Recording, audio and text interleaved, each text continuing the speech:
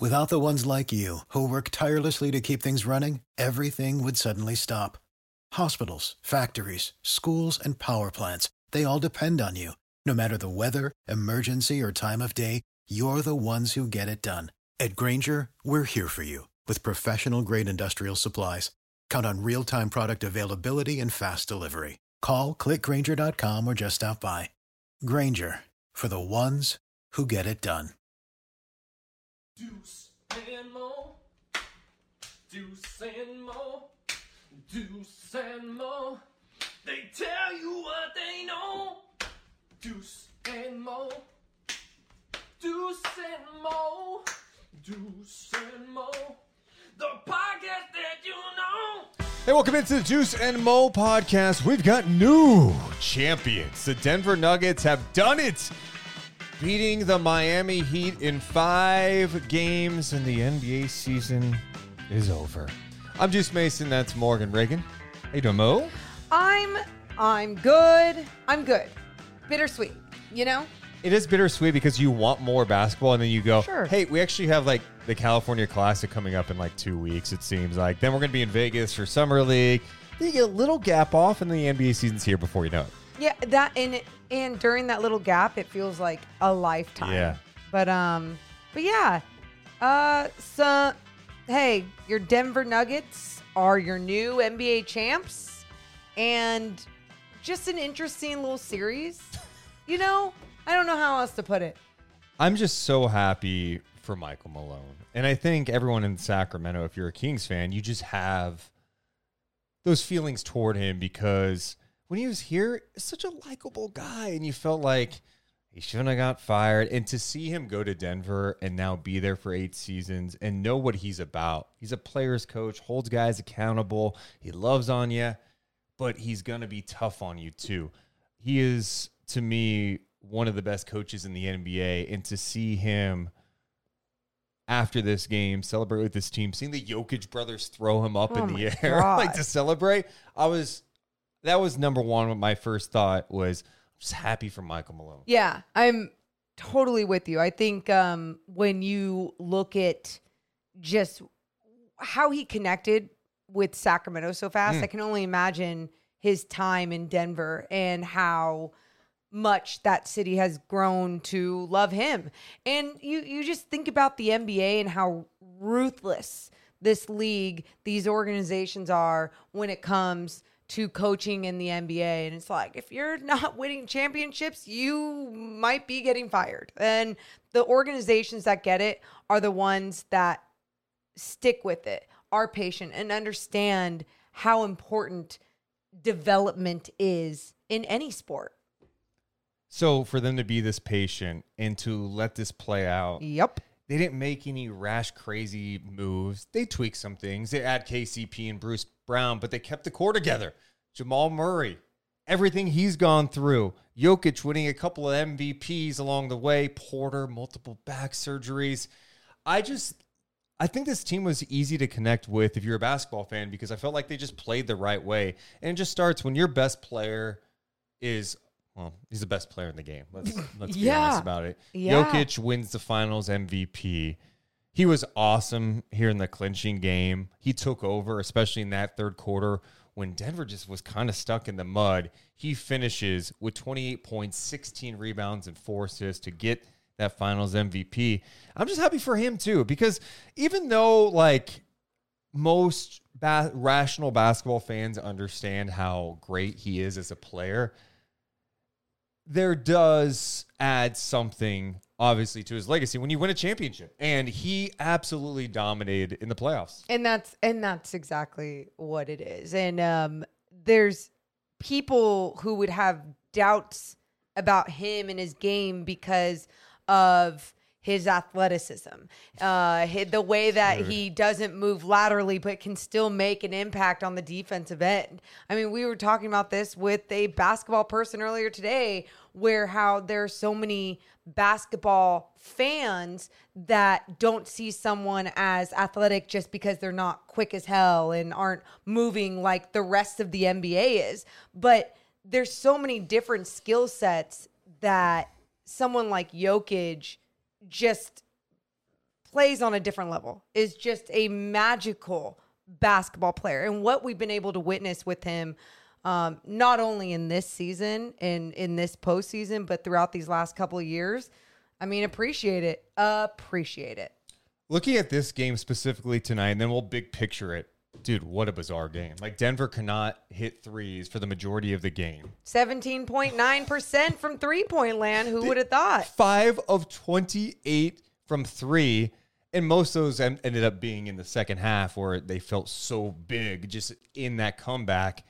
But this game was just, it was a mess. It was an absolute mess, from turnovers, super physical. I mean, these teams are playing so hard, and that's where you give major respect to Miami. They competed for sure. You just knew Denver was the better team. But, dude, what jumped out to you about this clinching game? Well, you talk about those turnovers, and how many did the Nuggets have in the beginning of the game? I want to say it was like 10 at least early on in that first half.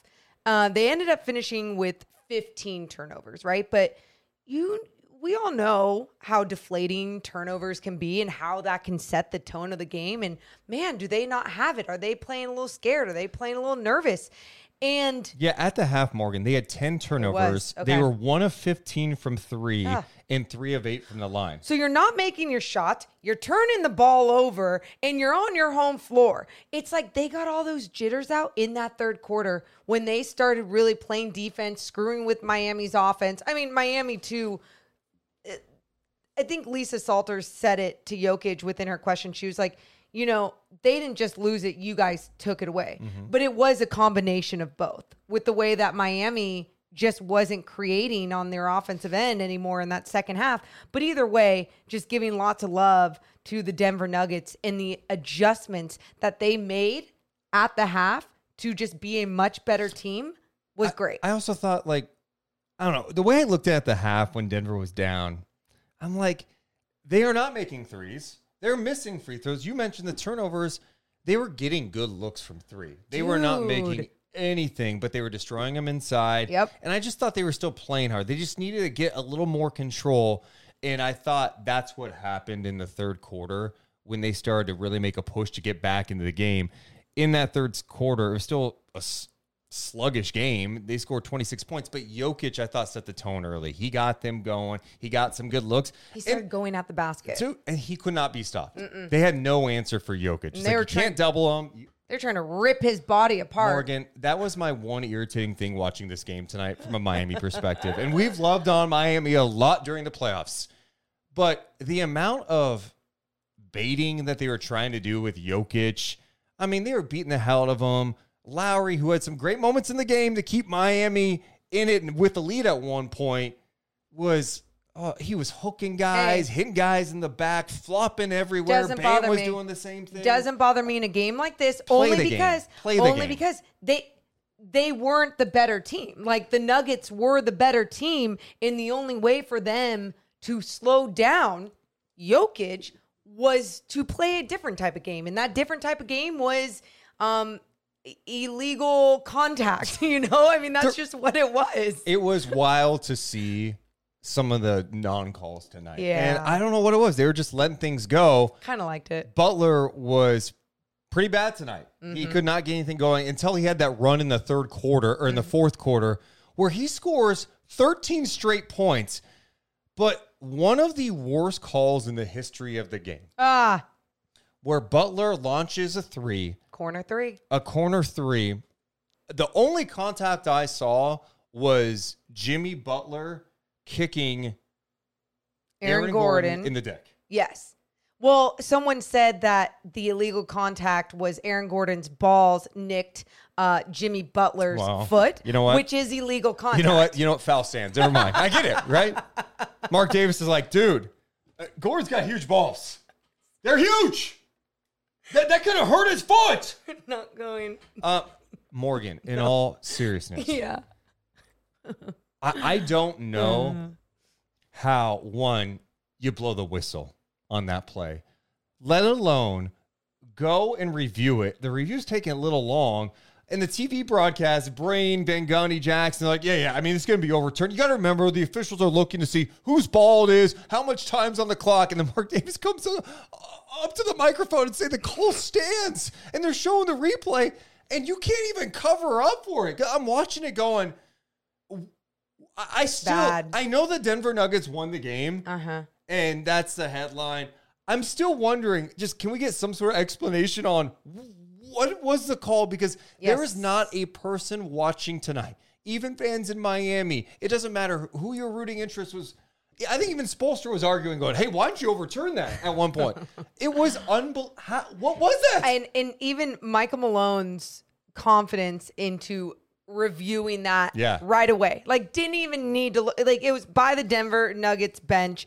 Was just like, nope, challenge that. No, your guys are going to overturn that. And the fact that the call stood, it floored everyone. But my only other frustration with that, I go, they're looking at the time. They're looking at this. They're looking at that.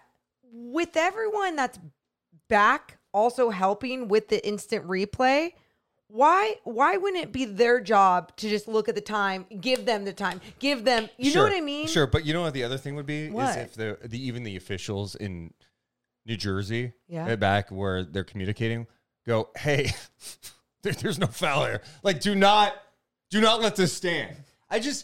If Denver lost tonight, could you imagine? By 3 points? Or did Jimmy make all three of those? He made all three of those. Yeah. I mean, just imagine what we'd be talking about. Even though there's so many other plays that happened during a game, that was one of the worst calls in the history of the NBA. Yeah. It was reminiscent to when late in Game 6 in LA, Kings-Lakers 2002, when Kobe hits Bibby in the face, right? In the face, he's bleeding, and they call a foul on Mike Bibby, and everyone's like, how is that the case? Because Mike Bibby used his face to make illegal contact with his elbow. But it was really bad. Now, I don't want to overshadow what happened tonight. I was just shocked by that call. Yeah, and that's totally fair. I think the entire NBA Twitter, entire NBA world was a little stunned by that call, and glad it wasn't the thing that ruin the flow of the game or anything, because you saw after that or during that time, the Heat went on an 8-0 run, right? And and then Butler had the 13 straight points total. I did also tell you, though, that rest time that both teams got, they needed that challenge. They needed that time because both teams were going at it physically, and you could tell everyone was getting a little bit more tired as this one went on. Was it the elevation, was it just like Game 5? Just two teams who play really hard and played physical throughout the series. Yeah. And there's just going to be wear and tear. I'm curious, like, Jimmy Butler's game was so weird tonight. Something that you said while we were watching the game, and I agree with this. You're like, why the hell are you showing up now, Jimmy? Why the hell are you showing up now? And there has been so many games where I have said, hey, he's showing up when it matters most, right? That's all that matters. He's showing up when it matters most, and he's getting the job done. There's just games like this, especially when they're games you win or go home kind of games, where he needed to be there for his squad early on, setting that tone, kind of carrying everyone else on his back. Bam did a lot of that job, especially in the beginning of this game. But Jimmy's your guy, and you see how this team follows Jimmy, follows his energy, going down the line from Duncan Robinson to Gabe Vincent. Lowry actually was out there playing really well even when he wasn't scoring, but you needed Jimmy tonight. Second half, Miami scored just 38 points. They were 14 of 47 shooting. That's just under 30%. And they were 5 of 20 from three-point land. As well as Bam played in that first half, he had 2 points on 1 of 7 in the second half. Damn. So, you know what it was too? I felt like he was looking for a foul when he was going up, trying to score in the paint. He was like looking for someone to just make contact with him rather than trying to actually finish the bucket. And right there alone, like your your mind, your mentality changes. I felt like Gabe Vincent was playing a little bit more like that tonight too, trying to look for things, especially in the beginning of the game. I loved when he was getting up in Jamal Murray. It was a foul. It was illegal contact. But then he took a screen from Jokic and just kind of flew to the ground. You know, there was just too much of that going on with Miami. I think they were in their own heads of what they were focusing on with this game. Wild numbers to finish. Denver ends up finishing 5 of 28 from 3, 13 of 23 from the free throw line. They missed 10 free throws tonight. They did have 60 of their 94 points in the paint, though, and they out-rebounded Miami 57 to 44. Miami ends up shooting 34% of the game, 9 of 35 from 3. They kind of look like the offense that we saw for large portions of the regular season, and that's where, honestly, I don't think Miami had the firepower. We talked about that a lot. Yeah. But Denver tonight, like, they just battled their asses off. This was just a really, really good team that I think a lot of people overlooked. I'm guilty of it too, over the regular season, especially with how they finished the regular season. Yeah. And, you know, you start thinking about this group. You're like, okay, well, Murray, is his knee all right? Porter's kind of up and down. He's missed some games. We know Joker can't do it alone. Well, this postseason run, to see what Jamal Murray was able to accomplish as a whole was amazing. And I'm so happy for him, especially after that injury, to come back the way he did, to see the emotions from him after the game. Good for Jamal Murray. And really quick, too, to give some love to Michael Porter Jr., especially in this game. You're moving on from the Jamal Murray love No. already. Just because you mentioned... You're done with Jamal Murray. Just because you mentioned Sorry, him. Jamal. Just because you... Just because you mentioned him, the way that he was moving without the basketball to start this game, even when he wasn't making any of his threes. He was great tonight. Finished 1 for 6 from three-point land. That movement, believing in Jokic was going to get him, find him the ball. Just incredible movement and incredible rebounding from Michael Porter Jr. Going on back to Jamal Murray, and like you said, the story behind him fighting back and becoming an NBA champ tonight. He was super emotional on the stage, and it's when you go through those traumatic things, especially when it's like your life, obviously their livelihood and everything else, but you know there's so much joy that this game brings to these guys, and to be able to have this success at the highest level is like what they dream about. So Jamal Murray being able to reach that, having some of his amazing games that he did have tonight, 14 points, 2 for 7 from three-point land, but his threes that he did hit were in some big later moments in the second half. He also had 8 rebounds, 8 assists. Denver had some weird turnovers in this game tonight, but yeah, look, you get to the finals. I think you get to a point where you go up and down the roster and go, I'm happy for this guy. And obviously you're happy for someone like Jamal Murray, where he's probably doubted himself along the way. You know, there was that one point where he wondered if he was going to get traded. And Michael Malone's like, I'm not trading you, dude. We got your back. Like, we believe in you. And he had to miss games this year with some issues. Like, it wasn't all smooth sailing for him coming back from this injury. And he ends up playing his best basketball when it matters most in the playoffs. You go to what you were talking about with Michael Porter. Look, in this series alone, there were games where he was not closing, right? Bruce Brown would be in there. Christian Brown closed the game instead of him, and he had some tough moments.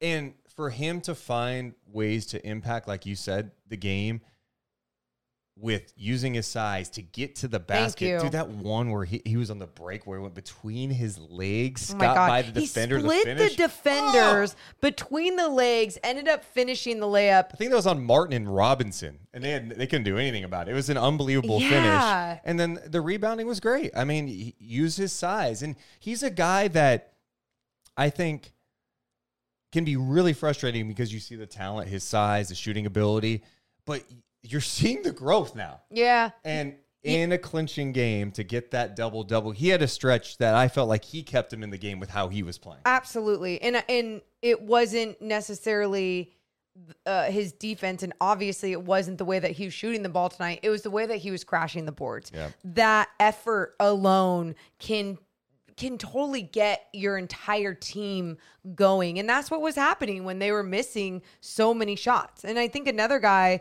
that was in there tonight, Aaron Gordon, who only finished with 4 points, had 7 rebounds, but his size alone was just making such an impact. How many steals? He finished with 2 steals. But Morgan, that play he had when Lowry, who hit some crazy ass threes tonight, tried to pull up for 3 on him, and Gordon just swallowed him up. He said no. Just ripped that shit away. Yep. No, it was nasty. He had those moments, and and that's what made this game so weird, because it didn't feel like anyone played perfect. Like even for someone like Jokic in the beginning of that game compared to the second half of that game, finishing still with the double-double. He picked up with the 2 quick fouls. Gordon only played 7 minutes in the first half. Yep. And Murray was in foul trouble. So it was weird. We mentioned the missed shots, but the foul trouble impacted them in the first half. And what do you know? They made plays down the stretch.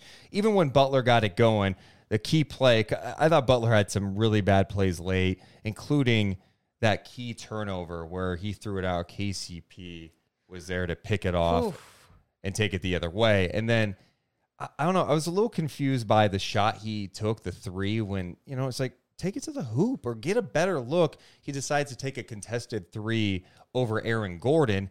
And then the next sequence when Denver gets a rebound, and there's like 8 seconds left, and I understand in all likelihood Miami was not going to pull off the most epic comeback in NBA history. I was a little surprised they didn't like foul or try something. They just went, all right, dribble it out. For the fight that was there all game long, like literal fight, how they were physically just coming down on guys, it was shocking that it was like, it's over. It's just over. When really they've had some crazier moments in this postseason.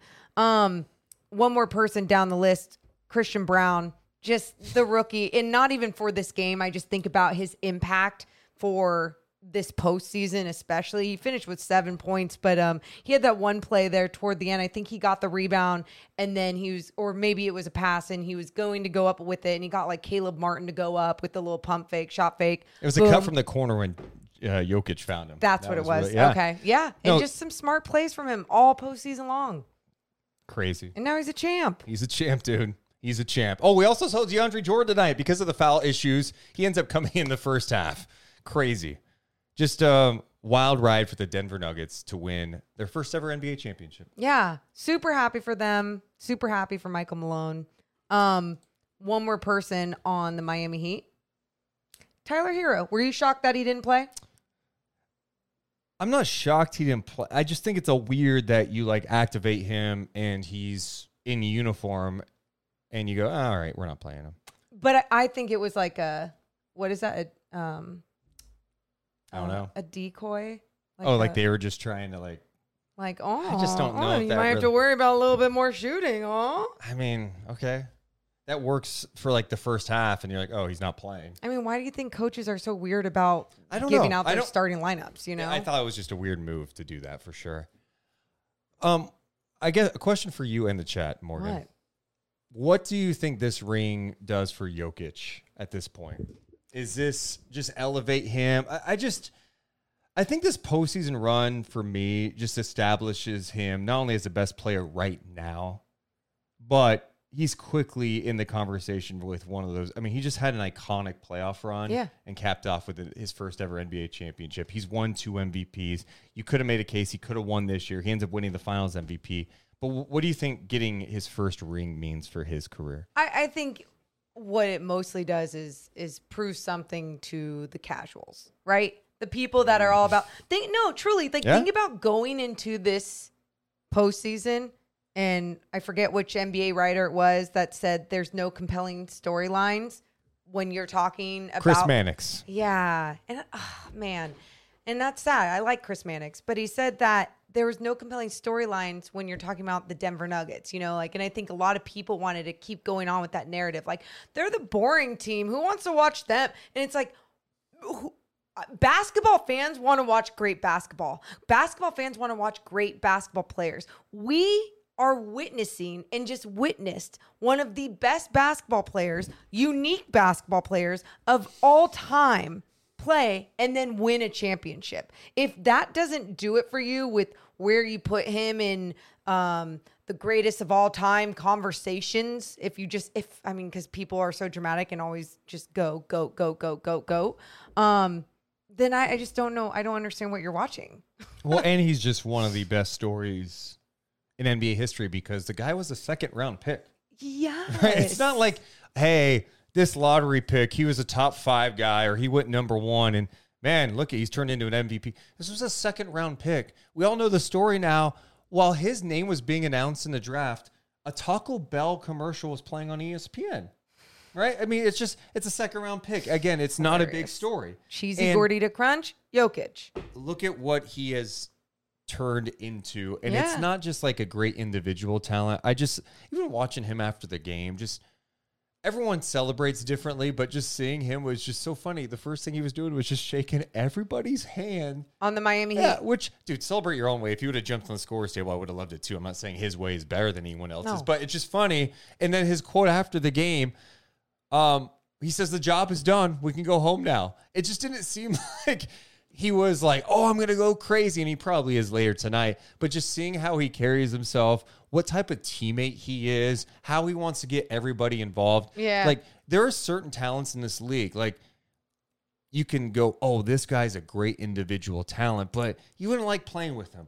There's not a player in the NBA who would not want to play with Jokic. Yeah, because he'll just make you better, right? I mean, that is the type of player, the selfless type of human personality that you want on any sports team that you are a part of. I mean, it's a team sport. And when you have someone truly making you better and can literally do anything on the floor because they are so talented and they are just such a unique size and have these unique skill sets, it's just magic happens. I want to pull up his playoff numbers, and I don't think this is going to count tonight, though. You do that, and I'm going to focus that camera on your face as you get early or closer. It gets okay, blurry. I'll just stay right here. Relax.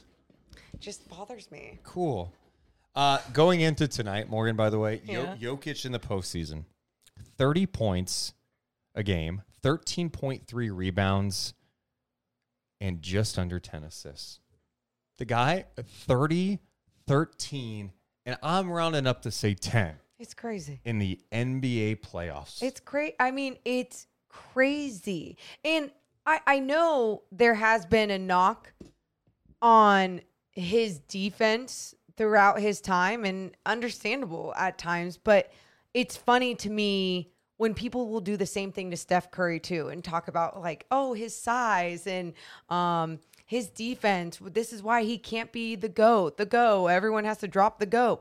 And it's like, why aren't we celebrating the crazy greatness and great things that they are doing on the floor? And even so, those two players I just mentioned can still play defense too in this league. You mean he's not the perfect NBA player? Right. Yeah, I know. I'd rather celebrate than nitpick to death. I mean, I think Jokic had some great defensive moments, and even the numbers he put up throughout the postseason run. Let's not lose sight of some of the size he was going up against along the way. I mean, we're talking about Gobert and Cat, right? You're talking about DeAndre Ayton, Anthony Davis, and then Bam Adebayo, who is a pretty good defensive player. Yep. But Jokic still got his. And it looked, even when they played some great defense, you're like, this guy is just better than everybody. He plays physical. He hits tough shots. He could take you out and hit threes. It seemed like he just hit every three possible. Yeah. He rebounds and he passes. Like, that's great. That's what you want out of a guy, is you want him to be able to impact the game in many ways and make teammates better. Jokic does that. And so I think it's cool that we get to celebrate a guy like him. And he's, one of the guys to, like, there's been so many pioneers when it comes to bigs in this league, evolving the game, being innovative with where they can take their game. I mean, I think sometimes too, Kevin Durant, not necessarily being a big, but with his size, this has become more and more positionless basketball. And what these huge human beings are capable of doing has just been so fun to watch and has been such an inspiration to so many people, young people around the world, to be like, oh, well, it doesn't matter that I'm 7 feet tall. If I can do that, I can also be an NBA champ. I always love the picture of him when he's like a little kid, just like fat, Little chubby fat little kid. chubby guy. And you're like, this Chubby guy, fat. if you would have said, hey, that kid's going to be the best player in the game at one point in time, people are like, yeah, okay. Kid sucks. If I saw that kid growing up, even on the basketball floor, that guy sucks. I don't even want him on my team. God, you're so mean. Wouldn't you though? When you look at him, No. and then if to he had a see him shot- develop, work on his game, dude, it's just cool. It's cool. There's just great stories all the way around. It's really cool. If he had a high releasing shot at that age, even if he was a fat little chubby kid, I I'd don't be think he like, did. I see something. We got to give some love to the Miami Heat as a whole, by the way. Oh, what a Cinderella story, as we've all called it all year long. It's not really a Cinderella Or story. not all year long. I Not a guess really just- happy ending for the Miami Heat. They lost. A Cinderella story would have been if they completed the mission. No, right? no. This is the Cinderella story for the Miami Heat. They are Cinderella, and they got to go to the ball, and they got to escape their little dungeon room or whatever. Okay. The prince came, Okay. but then they just don't end up with the prince. They don't get the ring. They didn't get married to the prince, but they got out of the dungeon. They did a great job. All right, they're safe. They're good.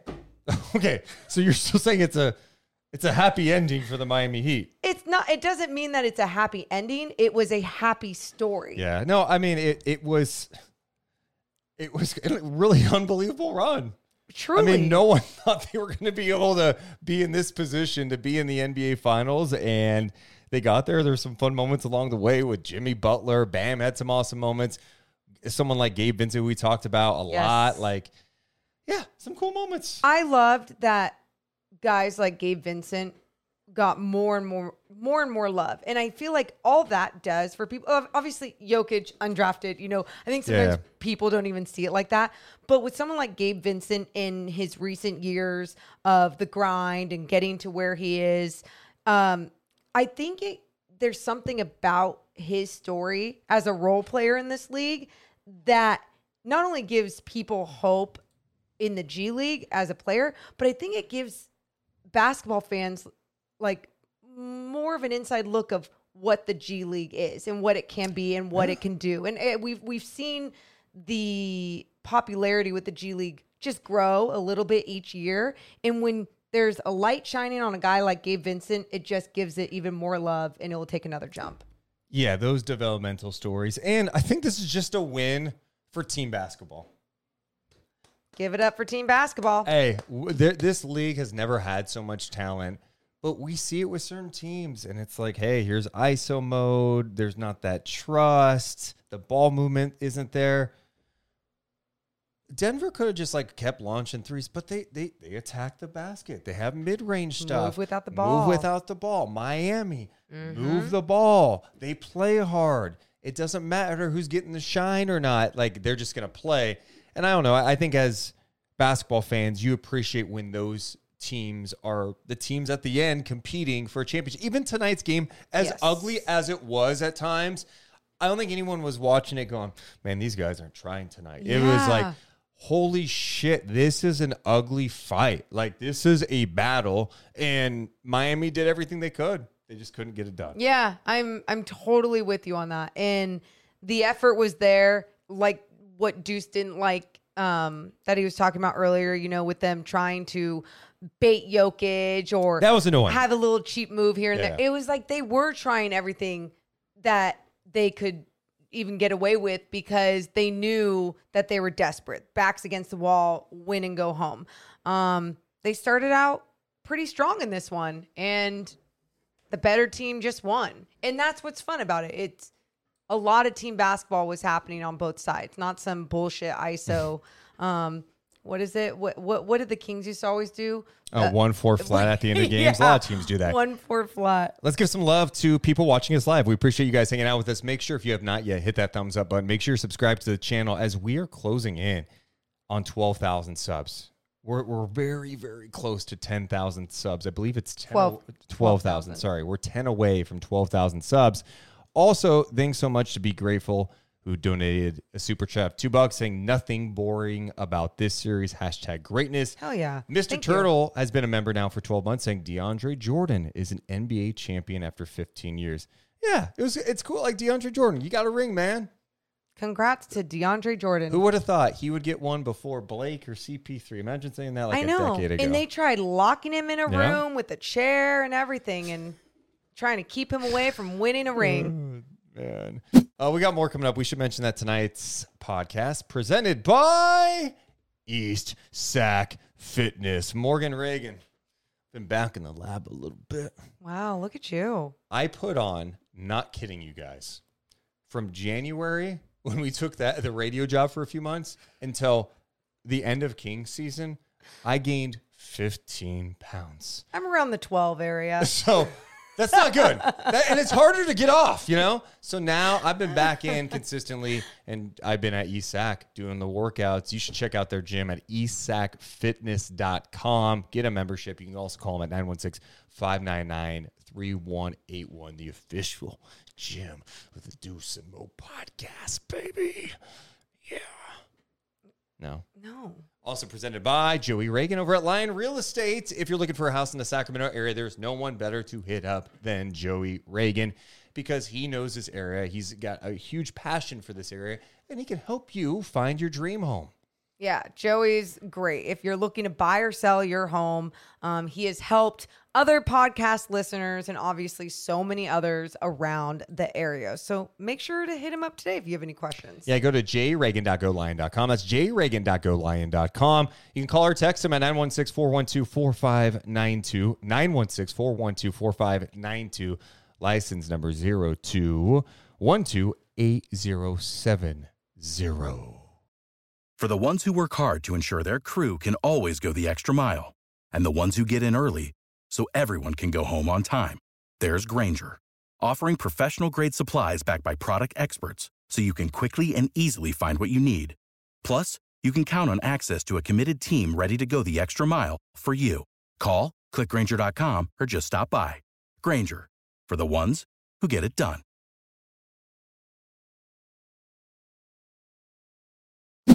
All right, Morgan. So the NBA Finals, it's done. The season is over. Do you want to give one little shout out to Mike Breen, who called his 100th NBA Finals game today? Bang! Congratulations. That's a big deal. Oh, yeah. And did you see the plaque he got? It was a photo from his first NBA Finals game to this one tonight. So congratulations to Mike Breen. Yeah, absolutely. He's one of my favorites, and I don't know. He's been doing it for so long. You're just like, yeah, he's meant to call the NBA Finals. He's so good. He is so good, and he should be what so many people that are trying to be in this business and want to do play-by-play. Like, I'm not saying you should try to mirror exactly what he does, but mirror that joy and that the way that he studies the game and talks about the game. That is what people should want to be like. Something that was on ESPN today. It was very interesting on Get Up. Brian Kuster on Get Up this morning. The question was the biggest threat in the West to the Denver Nuggets. Here's what he said today on ESPN, Morgan. I think you guys picked the obvious one. I'm going to go with a team you guys probably forgot about. How about the Sacramento Kings? Got the coach of the year, Mike Brown. They got the most clutch guy in the fourth quarter in De'Aaron Fox. Domantas Sabonis. Look, I want him to work on his mid-range game this summer. But that is a team on the right. They took them to 7. Golden State. You are tripping, but it's fine. Sacramento Kings. Hey, you know what we need? Swag Goose, look, we need oven mitts. That's the hottest take there you go today. Okay, so that was the panel giving him a lot of crap. Just so you know, the rest of the panel, Alan Hahn picked the Phoenix Suns. Okay. Monica McNutt picked the LA Lakers. Oh. Marcus Spears picked the Phoenix Suns. Oh. I love these conversations because I'm like, bro, we're not even to the offseason yet. Okay. I mean, I don't know. How I don't know different are these teams going to look? The Suns, who are they getting? Is Chris Paul there? Is he not? Are they trading Chris Paul? And not only that, you just look at, did anyone have in these conversations when they're talking about the Eastern Conference last offseason, the Miami Heat? Right. I mean, just things change, that conversation is hilarious to me. And so that's why even when the Sacramento Kings get brought up too, it's just like, well, it just depends on what changes are made to make the team better. I mean, as it stands right now, I look at the West and I go, okay, and this is where we're at. The team who just won the championship, the Denver Nuggets, you're going, I think Denver's going to come out of the West again. Because you look up and down, you go, Memphis, we'll probably learn about the John Morant suspension maybe in the next week or so. Okay? We get to learn that. Maybe going to impact a couple of things. Okay. We don't know what's happening with the Kings yet. Well, are they drafting a player? Is Harrison Barnes back? Are they making trades? Okay, but they should be good. The Suns, you got Katie and Booker, and I mean, there was one report that said, hey, if Chris Paul is not there and they don't get Kyrie, they could be interested in trading for a point guard like Emmanuel Quickley, or maybe Davion Mitchell's name got brought up. And it's like, I mean, that's a kind of a big question mark to figure out. The Clippers. Okay. Clippers, we have questions about. I just mentioned that to you, how we just have questions about, is Kawhi playing every single season? And I feel bad for anyone that goes through health problems within their career, but truly, question mark. The Warriors? That's a little bit of a question mark. I mean, Bob Myers no longer there. I don't even know who the GM is. You know, like it's kind of weird, like who's running the show, what's going on. Draymond, Clay. There's a lot of weirdness going on. The Lakers, they still have questions. I know Lakers made it to the conference finals. There's still question marks surrounding them. There was a talk about LeBron at one point. LeBron after the season's like, I don't know, am I coming back? But then there's weirdness going on there. And then the Kyrie conversations about like, oh, would you be willing to come to Dallas with me and Luka? Minnesota. Okay. The whole point is go up and down the West. You got question marks everywhere. So honestly, it's not the most ridiculous thing to suggest that maybe the Kings would be that team. The whole point to this exercise was, I don't know. Yes. We got a long offseason ahead. Yes. It's just not a conversation. Like it's not a, it maybe if you're just having fun, if you're like, okay, if everything stood the way that it did right now, who would be the toughest team for the Denver that's what it Nuggets? Is. It's just dumb, you know, and I don't mean dumb. Just, hey, kind of whatever conversation. It's summertime. We got to talk about something. Oh, who'd be the biggest threat? See, that's what sucks when you have a show every single day and then you're forced to talk about things. You're just filling at that point. Literally, like, hey, we got to fill. We got a topic in the B blog. Let's go. Biggest threat to the Nuggets. All right, who's it? Brian says the Kings. That's hot take. But hey, wait. Is anyone going to mention the Lakers? Monica, you got to bite the bullet here. Take the Lakers. You got to get LeBron in there a little bit too. Oh, man. A couple of Kings notes. Jordy Fernandez, we thought maybe he would be going to Toronto, getting that job. That did not go to him. So it sounds like Jordy Fernandez will be back with the Sacramento Kings, which is, I think, good news for the Kings. Great news. I mean, it's just another year of developing under someone who brought so much success to this squad. And you mentioned it while we were watching this game. You're like, oh, he could have been an NBA champ. He could have gotten a ring. But instead, he's helping the Sacramento Kings try and get a ring. I was going to say, I think he'd rather win one in Sacramento. You know what I mean? Do you? Yeah. What, because of his role as a coach? I'm just joking. Oh. It's just a joke. Oh, no. This is one of those off-season conversations that we should break down. Why would he rather have a ring with the Sacramento Kings? And then we find out that Bobby Jackson, who was the head coach of the Stockton Kings, and he's been on the Kings staff before. He's been with Minnesota with Rick Adelman's staff. Bobby Jackson getting a new opportunity. He's joining Nick Nurse's staff in Philly with the 76ers. It's bittersweet. One, we know Bobby really well. Great guy. I'm so happy for him to get this opportunity. But, like, I don't know. I'm like, this guy's always been a king to me. You know, like, he played here, had 2 stints here.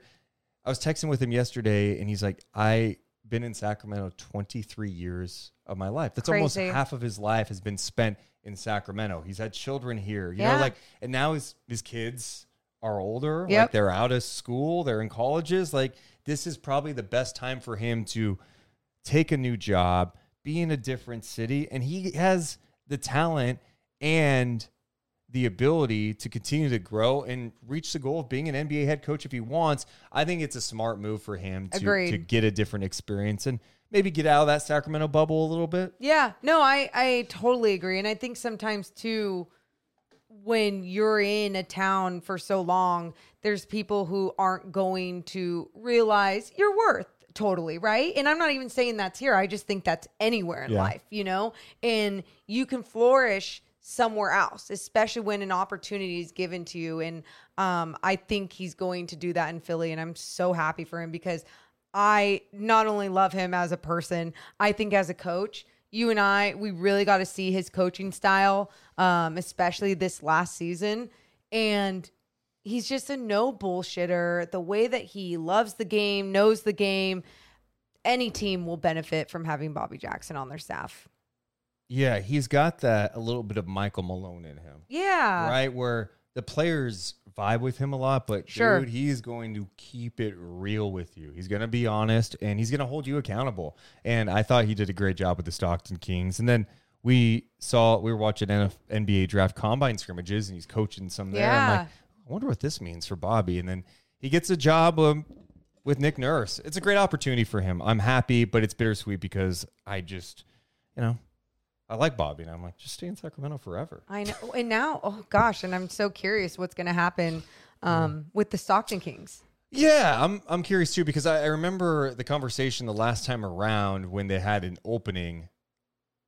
Bobby's name was in the mix. Of course, he got the job. Lindsey Harding's name was in the mix, and I don't know if that's something that she's striving to do at some point. She's on the Sacramento staff right now. I know at one point Doug Christie thought about that too. So I don't know. Do they go in-house and elevate someone to get that responsibility, which is just a different grind as a G League coach? Oh God, whole different grind. It is because, but it's tough. But I think it also can make you a way better coach because you're not, the travel's completely You're different. not staying out of Four Seasons anymore.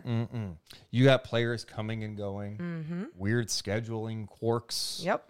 It's just different. The challenges and the adjustments that you have to make all season long as a G League coach is it's something that I wish every coach would have to experience, because I do believe it's one of those things that would make them better. It's just like when you talk about this business and you talk about taking all those internships for free and all those jobs for free and doing different things that, I mean, almost no one should be doing at times, but what it does and how it shapes you as a person and gets you ready for that position.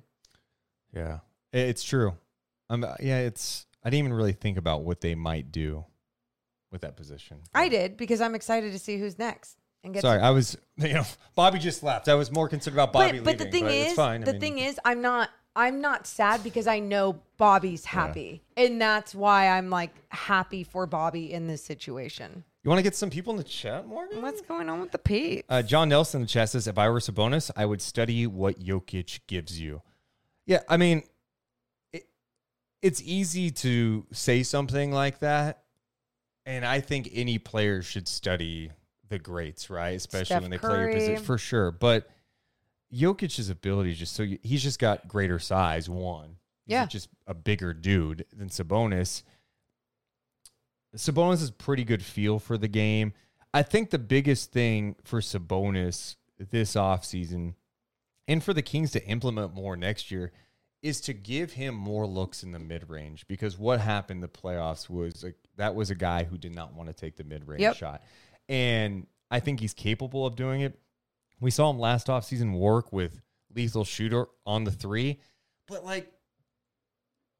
every offseason you see players, and a lot of times it seems like it's guys who don't shoot it well or don't shoot it often, are the guys knocking down threes during the summer, and you're seeing it go, oh, man, if he could do it. But then they get to the season, they don't really run stuff for him to hit threes. Yeah. Sabonis hit him at a solid rate this year, just didn't take a lot. And I would like it to be more a part of his game. If Sabonis can just stretch the floor a little bit more consistently come playoff time when they're taking shit away, you're fine. Yep. Because that's the thing with Jokic, right? As a mosquito laying down your nose for a second.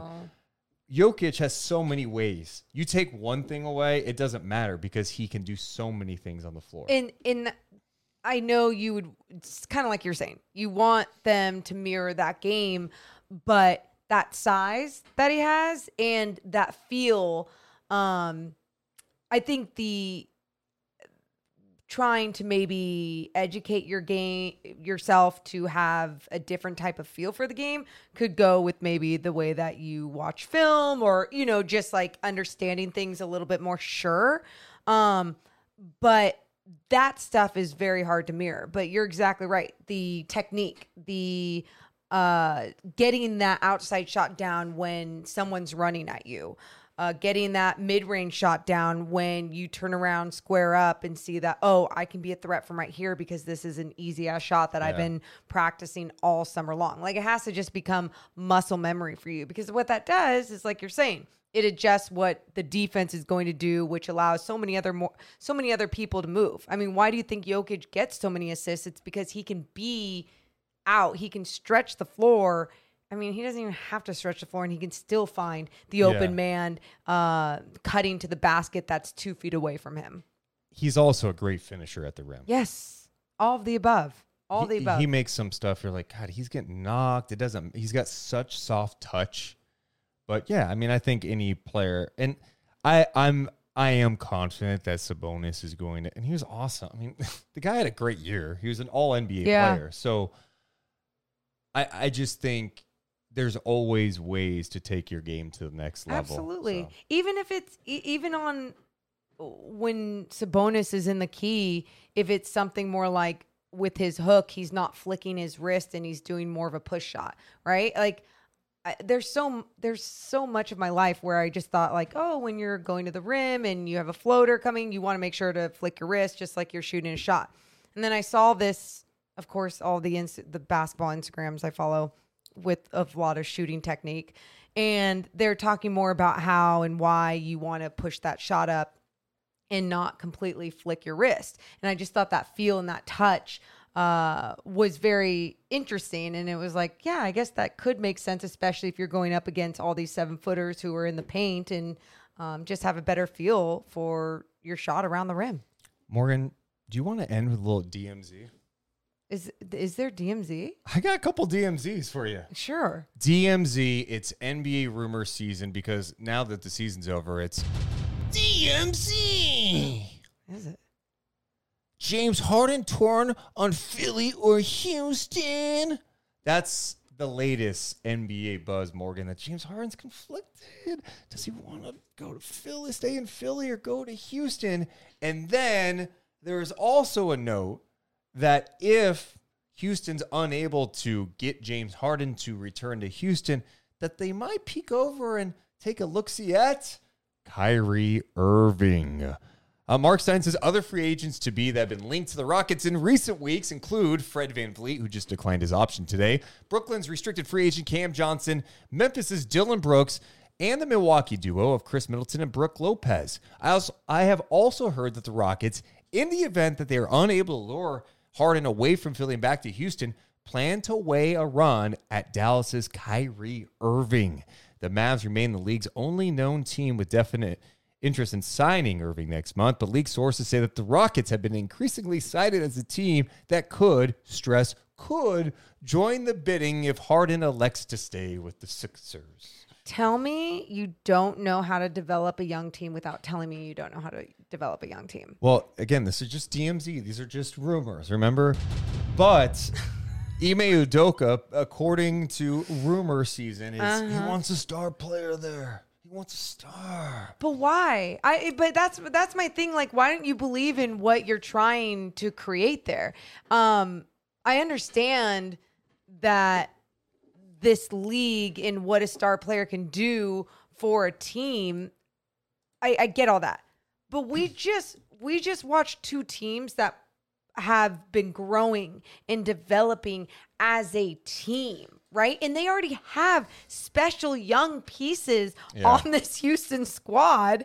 And it's not like you go, oh, let's just add a Kevin Durant and then we're a championship team. Like, I don't feel like that does enough for anybody in that situation. I mean, you do need, in my opinion, an adult in the room. They look like a team last year that had too many young guys, and Kyrie's an adult. No structure. Harden's an adult. I think Udoka is going to bring some structure to that team. Fair. I just don't think those are the guys. Thank you. You know, Harden, and we're talking again. That's what we're going with, right? We're talking about individual talent. I think Kyrie's a tremendous individual talent. Incredible. Is that the guy you add to this to take it to the next level? Would you win more games with Kyrie? Yeah, you win more games. Would you win more games with Harden? Sure. But like big picture wise, what's it doing for the development of that group? Thank you. I just think there are other ways to build this out than go the route of Kyrie or James Harden. Same. It would make a good headline, maybe. I don't even know if it'd make a good headline for them. So it's not about winning headlines. It's about putting a team together and letting them grow. And I would not go the route of Harden or Kyrie Irving if I were the Houston Rockets. Same. No. Get some vets. Show Jalen Green what There it you go. takes. Develop Şengün. Make him a part of the offense. Get the ball moving around. That's what I'm talking about. And be a little patient with it. That's what I'm talking. I mean, you have, again, let's go to OKC, a team that we're going to see take another jump this season. They're not stacked with stars. They're stacked. Well, but they've developed someone into a star. I'm glad you brought that up, but I watched this clip of Sam Presti the other day talking about the team building, and he said, look, we have to be careful here because we're getting Chet, and we don't want to make assumptions. We want to kind of see this out. We want to see how Chet works and then to figure out what we need for this group to take it to the next level instead of adding it, trying to adding some key piece and adding Chet. Let's see what we need. Let's let this grow a little bit. And patience is hard. I think it's even more challenging with the Houston Rockets when you've got an owner like Tillman Fertitta running the show. Barf. I just go, James Harden, look, he's going to be, 34 years old. He's clearly not the same level of talent. He's never been a guy that you go, hey, man, that's a guy that's fun to play with. And I just don't know that he's going to teach these young guys what it takes to play the right way. Will it sell more tickets in Houston? Yeah. I mean, will he have some epic performances there? Yeah, he'll do his. He'll but have his moments. What's it? Especially if he wants a $200 million deal. Yep. Why does this make any sense? And then the Kyrie dynamic, for me, as great as he can be as an individual, I just don't know, especially a team like that in the Rockets position, why you'd feel comfortable giving him that type of money. To be a part of what you're building. Well, and I mean, we talk about, winning more games, Kyrie would be on your team. Absolutely. On each team, what has his track record been? How many games is he actually playing? And when he does play, yes, it is magical. It is incredible. We understand he's one of the best ball handlers to ever play in the NBA. But what is your goal? What are you trying to make your identity? And especially when you have a young team with talent, it's just, in my opinion, not the right direction. Next up on DMZ, we got some more on Chris Paul's future. This also from Mark Stein. You should check out his Substack. He puts out some good stuff. He says Phoenix also hopes to try to trade Chris Paul before that June 28th deadline, by which he must be released or else his guaranteed money for next season jumps from $15.8 million to $30.8 million.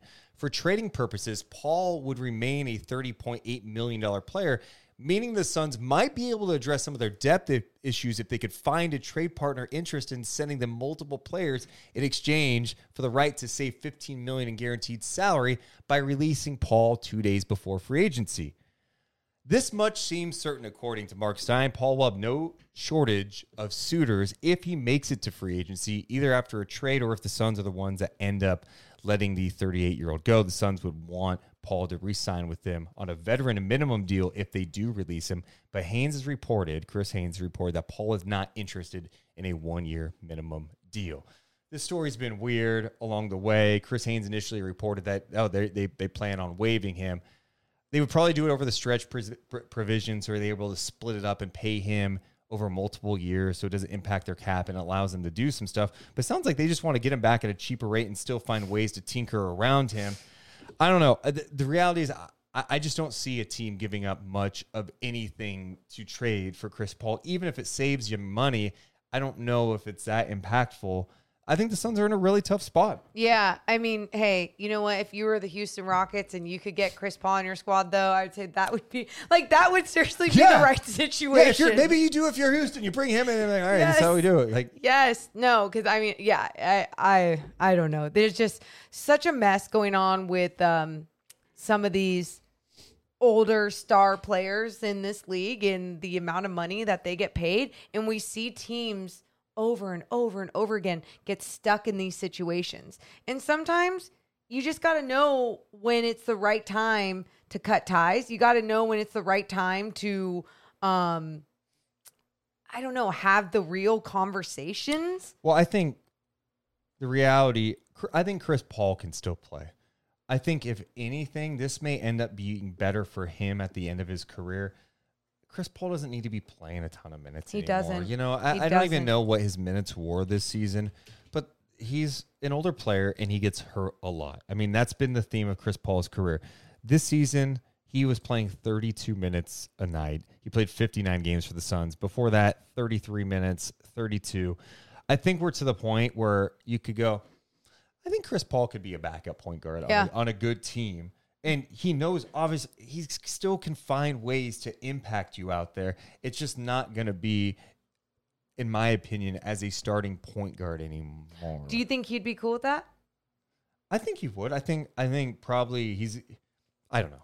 I know. I don't know. Maybe he wouldn't. But I feel like I'm not trying to minimize what he has done or what he could do in the NBA still. It's it's not what he is. Adjusting roles is not demoting players, right? And I think that's what, I mean, people have seen that even with the G League and when guys go and try and develop and it's like, oh, they're going to the G League. And it's like, yeah, because they're not playing here or they're not getting those minutes that they need on the floor. They need to develop. And I think someone like Chris Paul, it's obviously going to be the narrative that it is a demotion when really just changing up your role that can benefit a team because this is a team sport is, I mean, it's genius. Also, it may allow you, Chris Paul, to play and be healthier come playoff time. Mm-hmm. You know, just dealing with the wear and tear. You're 38 years old. You got to allow mileage on you. Would it be more beneficial for him to just play fewer minutes on a team? But I still think he could be in. And if he's a free agent, yes, a lot of teams are going to be looking and going, I want to add this guy. He to the can team. benefit a locker room. He can benefit the team on the floor still, too, in those type of minutes. Yeah. Agreed. Well, they've got an interesting situation. Strictly Kevin in the chat says James Ham basically said Sasha is confirmed coming to Sacramento. Yeah, I listened to him today on D'Lo and Casey on ESPN 1320, and Ham did say that.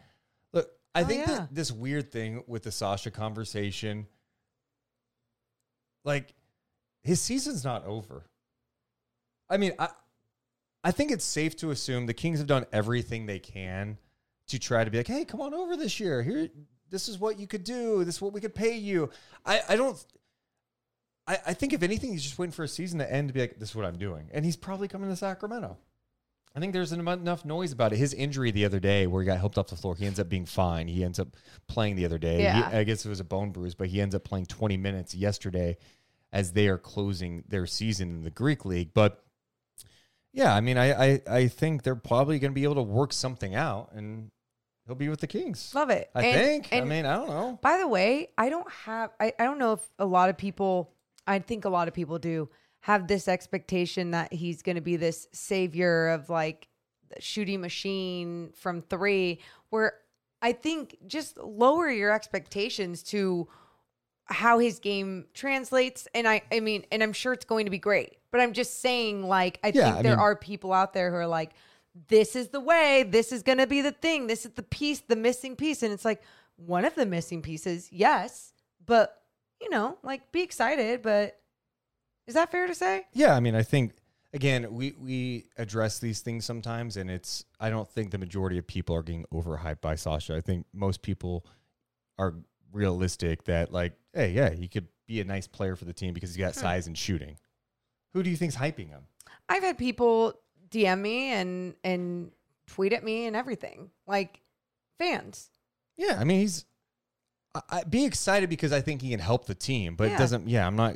The Kings aren't bringing Peja Stojakovic over like in his prime. That's all. I guess that's all I'm trying to say. And also, James Ham basically saying it. Look, if it was confirmed, it would be reported by now. Yeah, absolutely. You know what I mean? Like you'd report it. It's a done deal. So, are you telling him to report it? Oh, if that's what it's a done deal. Then put it out there. Write a story. Report that shit. Report it. I don't think it's completely done yet. Yeah. I think they're waiting for the season to get over. Yeah. I mean, what player is this in the middle of the season going, I'm going to go sign with another team right now? I mean, maybe he wants to be respectful to his teammates. Or maybe he's still deciding. I don't know. But I don't think it's a situation where, I don't know. I don't think there's this big deliberation at this point. I think it's probably just waiting for the season to end. That's how I look at it. One other note, this is not really DMZ, but an NBA note that we talked about a lot is Joe Mazzulla. And, hey, man, he needs to add to the staff. He adds Charles Lee and Sam Cassell to the staff. So 2 good moves for the Boston Celtics. I think that kind of got lost in all the conversation about Joe Mazzulla and, his experience level. But him taking over the first day of training camp, and then they lost Will Hardy. Ime Udoka they move on from him, and Damon Stoudemire moved in the middle of the season to take another college job. Mm-hmm. Oh, and none of these guys are his assistants. That's a big deal. Assistants. That's a big deal. It is. And to still accomplish what they did in this season, and not only Joe Mazzulla, but you talk about like Jason Tatum and the rest of the team, good for them, but really good for them for adding the right basketball minds, the vets, the people that definitely know this game. And Joe Mazzulla is a young coach who did show this season, though, that he can be in this position. He can be a head coach, but having that structure and a solid coaching staff is so very important in this league. A shout to Poo Poo in My Pants on Twitch, who resubscribed 11 straight months, and great season. Look forward to another one with y'all. Appreciate that. And, hey, just because the NBA offseason is here, we're not done. We're still doing content. We're still dropping pods. In fact, we actually have a podcast coming out Wednesday with Kenyon Murray, Keegan Murray's dad, Chris Murray's dad. Next week, Chris Murray will be drafted. Oh, crazy. And we talked to him, I think it was almost for an hour. It's such a fun conversation. I hope you guys enjoy it when it comes out Wednesday. Yeah. Having 2 kids get to the NBA, talked about their journeys and kind of being an NBA parent and dealing with everything that comes with that. And he's such a hooper. Like, he just knows the game so well, and the way that he talks about not only the game, but his son's games.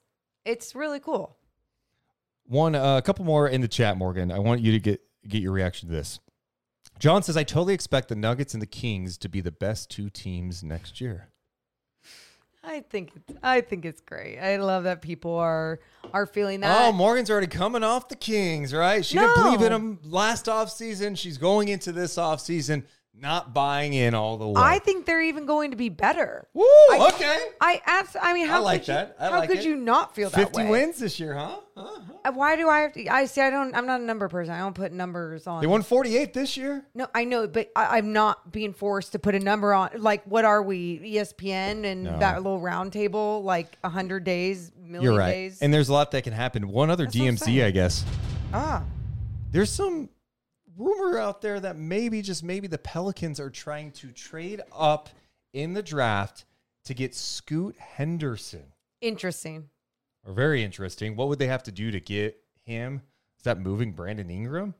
Could they be moving Zion? Zion's got some stuff going on, man. Dude, why didn't you bring that up on our DMZ? I don't want to touch it. No, where do we go with the Zion on social media? You cannot read any of those tweets, so no. We could probably do a 2-hour podcast on just that. Morgan, if you're going to come here and hype up Vanderpump Rules and all the drama. That's what I'm saying, I could. That is drama. No, like we should have a whole different podcast just called DMZ where we break down all the other drama that is going on in the league. Just to be clear, if you're the Blazers, you could not be trying to take on Zion, right? There's no way is there a way that a team could trade for Zion? I don't know. I mean, why wouldn't they? I don't know how many games has he missed. I don't That's know. okay. I Yeah, didn't know. I mean, didn't know what- which direction you were Yeah. going with. I was like, what do you mean? Like, yeah, they totally could. It would be legal. I mentioned this to you earlier when I was talking about Kawhi Leonard to you too, and it's always so interesting to me how we talk about these star players like Zion, like Kawhi. And, oh, man, the Clippers are going to do this next year. Oh, man, what are they going to do? What are the Pelicans going to do when Zion's healthy? And it's always like the what if game with some of these players. Again, I feel awful for them and the health problems that they do have that is stopping them from playing a game that they love. But at the same time, like as a team, like you have to be smart about it. You have to factor that in when you're talking about these players. The Blazers are just weird, too. I wonder if they're pushing this story. One, not that it matters, but Brandon Ingram was sitting next to Willie Green at the NBA Finals tonight, and all these rumors are coming out about maybe the Pelicans trying to move up to 3, and maybe they do move up to 3 with Portland. But if they gave up Ingram in that deal, okay, so you're just going to go all in with Dame, Ingram, and maybe you re-sign Jeremy Grant. Okay, what's that mean for you? Like what? I don't know. I just, some point you just wonder, and as much as I love seeing a player just stick with the same team over and over again, it's like they just don't want to give up on that at all. And I just think because of how much money Dame makes and the team that they have failed to kind of build around him over the last few years, they put themselves in such a tough position to try to improve the team. And I don't know. They just feel like they're kind of stuck in the middle. It's like, God, this guy is probably the most important player in franchise history. He's a great dude. He's won a lot. He's accomplished a lot. You've got the number 3 pick in the draft. Okay, you're going to trade Scoot Henderson? It's like a blessing and a curse having a star player that it gets in that part of their career where they're aging, but they're getting paid all this money because as an organization, you do not want to lose a star player like that. You know, like you even look at the Golden State Warriors and Steph Curry. I don't think they're ever going to lose Steph, but my point is like you would do anything for these certain players, but they're also getting paid so much. So everything revolves around them instead of thinking about what is best for this team and for our future too. Because sometimes you really screw with your future. And it's not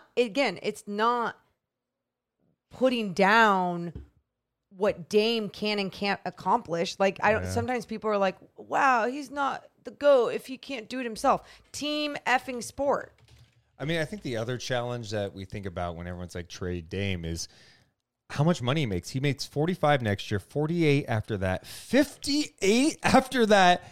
Morgan, buckle up, because in the 26-27 season, Dame Lillard has a player option that would pay him $63.2 million.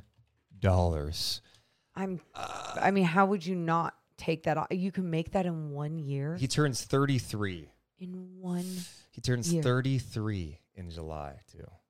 How do you trade him? In July. So then, wow. So at that point, he's going to be like 36? 37? I'd have to look again. Yeah. Yeah, 36, 37 years old. Yeah. It's in making $63 million if he picked up that option. Well, he's going to pick. That option will be getting picked up in 26, 27. Dame Lillard, 36, 37 years old, will be making $63.2 million. Can I get a mil? But like, I just wonder the challenge of trading him. Like, what do? You just go, whatever, let's just trade him now, get off the deal, and kind of focus on having Dame. Maybe we get some picks out of it. Get rid of Dame, focus on having Scoot, building this thing out. I don't know. And that's what I'm saying. Like, you're... And then he's missed a lot of games too the last couple of years. In any team that goes in for that trade, you're just trying to sell tickets because you're trying to sell tickets so then you can make enough money to pay him $63 million in a couple years from now. I wonder if the Sixers could put a trade together with Tobias's big ass deal and just try to go in on if Harden leaves, you go in on a Dame Embiid. God. I know there was one rumor today. This is another DMZ. just being Sneaky reckless dropping this out, but that maybe Beal could end up there if the In Wizards, if Washington ends up, because they have a new front office, if they end up going, hey, we're gonna kind of blow this up, get off Beal, send him to Philly. We can get Tobias. Tobias Harris is kind of a big chip because he makes a lot of money and he's got an expiring deal. Okay, makes a lot of money, expiring deal. Yeah, I mean, you might have to change some things up in Philly. And if that is, I mean, I love Bradley Beal. And I think he just hasn't really been in a position to always show off his game to the fullest with the piece and not acting like he just has like crap around him. I mean, look what the Wizards were starting to do this last season with KP, with Kuz. I mean, It's just got a lot of guys that get banged up, and he's one of them. Yeah. And Porzingis had a good year. He's been a guy, though, over the years that has not been able to stay healthy either. but then showed a lot of potential last season. Yeah, it's gonna be another fun, interesting NBA season. Seeing where some of these contracts go. A lot of DMZ situations going down. In the chat, someone asked, "What was it like seeing Andrew Santino and Bobby Lee?" Yeah, we were in San Diego over the weekend, and we went and saw Bad Friends live. Amazing. Bad Friends is a podcast that both of us like a lot because I like to laugh, Love. and those guys are hilarious. It was such a great show. Sometimes you go to these shows and you're like, is it going to be good? Is it going to change the way you feel about? No. So good. Amazing. Amazing. And we got to meet them after the show, which was awesome. I said a joke to Bobby Lee that he cut off because he knew where it was going. And, you know, what it reminded me of? You know, sometimes you feel like you're funny and then you're with a comedian. So here's what it is like. It's like, oh, I could play basketball. And then you try to like play against someone that's really good. And they're like, oh, that's a different level. So Bobby Lee has told this story about I think it was in the early 2000s. He was doing a show in Sacramento at Punchline. And he like made out with an older lady. Like, he was younger. This lady was really old and like felt her up, whatever. He hooked up with her. Sure. That's all you got to say. So, as I go into deep detail. Yeah, like. Anyway, so I go up to Bobby and I go, hey, Bobby, blah, blah, blah, introduce. I'm like, dude, you. Hooked up with my grandma. Do you want to tell the story? You were going to say something else. No, I wasn't. Okay. But you could tell the story. Go ahead. Tell the story. Go ahead. Oh, now you're not going to tell the story. You're not. Interrupted me 3 times. Hooked up. So go on. So I go, Bobby, you hooked up with my grandma. And he goes, oh, in Sacramento? I was like, oh. I got my shot blocked. You did. Yeah. It just rejected at the rim. He just knew. And it was like, he's probably like, I've heard this one before, you idiot. But, yeah, we gotta meet Andrew Santino, which, I mean, obviously all of his work, we're just inspired by how talented of a human being he is, and he's capable of doing so many things. Their producer, Carlos, such a great human, so much fun. Just a great group of people who put on a great show. And what an experience. I mean, when you just like love a podcast and then you get to meet the people that put it on, it's just really cool. It's probably how people feel when they meet me, you know, like just, oh my God, legend.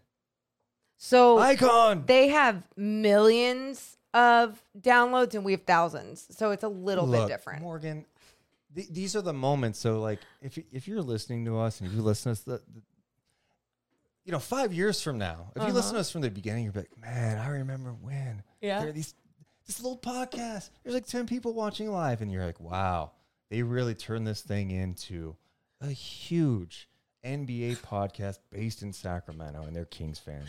You never know. What a ride. You just got to keep grinding. Can you believe it? Got to keep grinding. Morgan, you've told me forever I can do anything I put my mind to. Totally. So are you in on this or not? Oh, I'm totally in on it. And I think we can do anything we put our mind to. This like field of work is always very difficult too, because you just sometimes it takes like the right person to see something. Sometimes it takes the right piece of content for people to see something. And the greatest part about all of this is that I have fun every single time, no matter what. In all seriousness, it's not about, for me, I just want to get to a point where like I could just do this. Dude. You know what I mean? That's all I want from Dude. it. That's like, this is it. That's how I want. And it doesn't, to me, it doesn't, I love doing it. It's fun.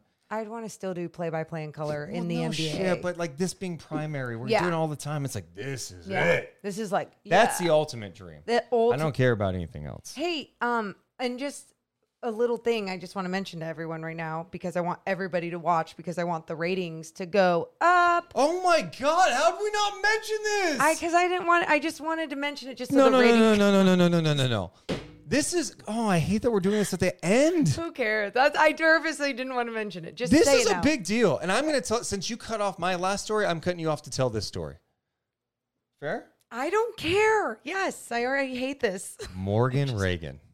This is a big deal. I just want the ratings. Stop it. This is a big deal. And I think our fans are going to love hearing about this.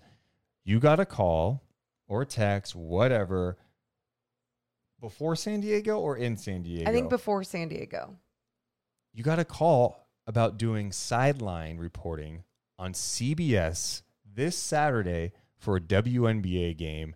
The Dallas Wings hosting the Seattle Storm. Morgan Reagan on the sidelines, working with a really talented play-by-play guy, Pat Boylan. Yep. And one of the greats of all time. This is insane. Sheryl Swoopes. You guys, what? The producer called and he was like, "Oh, you're also going to work with the WNBA legend." And I'm like, "Okay, well, who?" And then he was like, "Sheryl Swoopes." And I was like, "I get to meet Sheryl Swoopes?" And he goes, No, you're going to be working with her." I'm dead. That shouldn't be the coolest part, but that is the coolest part for me right now. So you fly to Dallas Friday, super early. Oh my God, super early.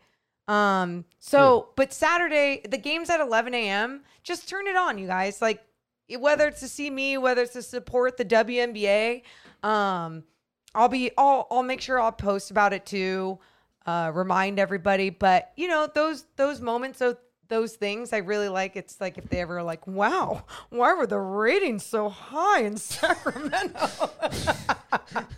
Can you imagine the ratings came out? I was like, it's because they list it by market. Sometimes it's like, all right, Dallas 1, Sacramento number 2. And then the WNBA goes, we got to get the Monarchs back in Sacramento. Oh my God. The ratings are the reason the Monarchs come back to Sacramento, and the Sacramento region gets a WNBA team. And they built a statue of me because it all started with me getting the ratings. I would be a hero. No, dude, that's a huge Morgan. You're gonna be on CBS. Stop. It's cool. Look, we've been able to do some cool stuff, but like, yeah, come on. Everybody has CBS. We did NBA TV together. I know, like but dreams Morgan, are coming true. CBS. It's a big deal. It's cool because it will be one of my first like national broadcasts. So yeah, Sheryl Swoopes. We're all going to be watching.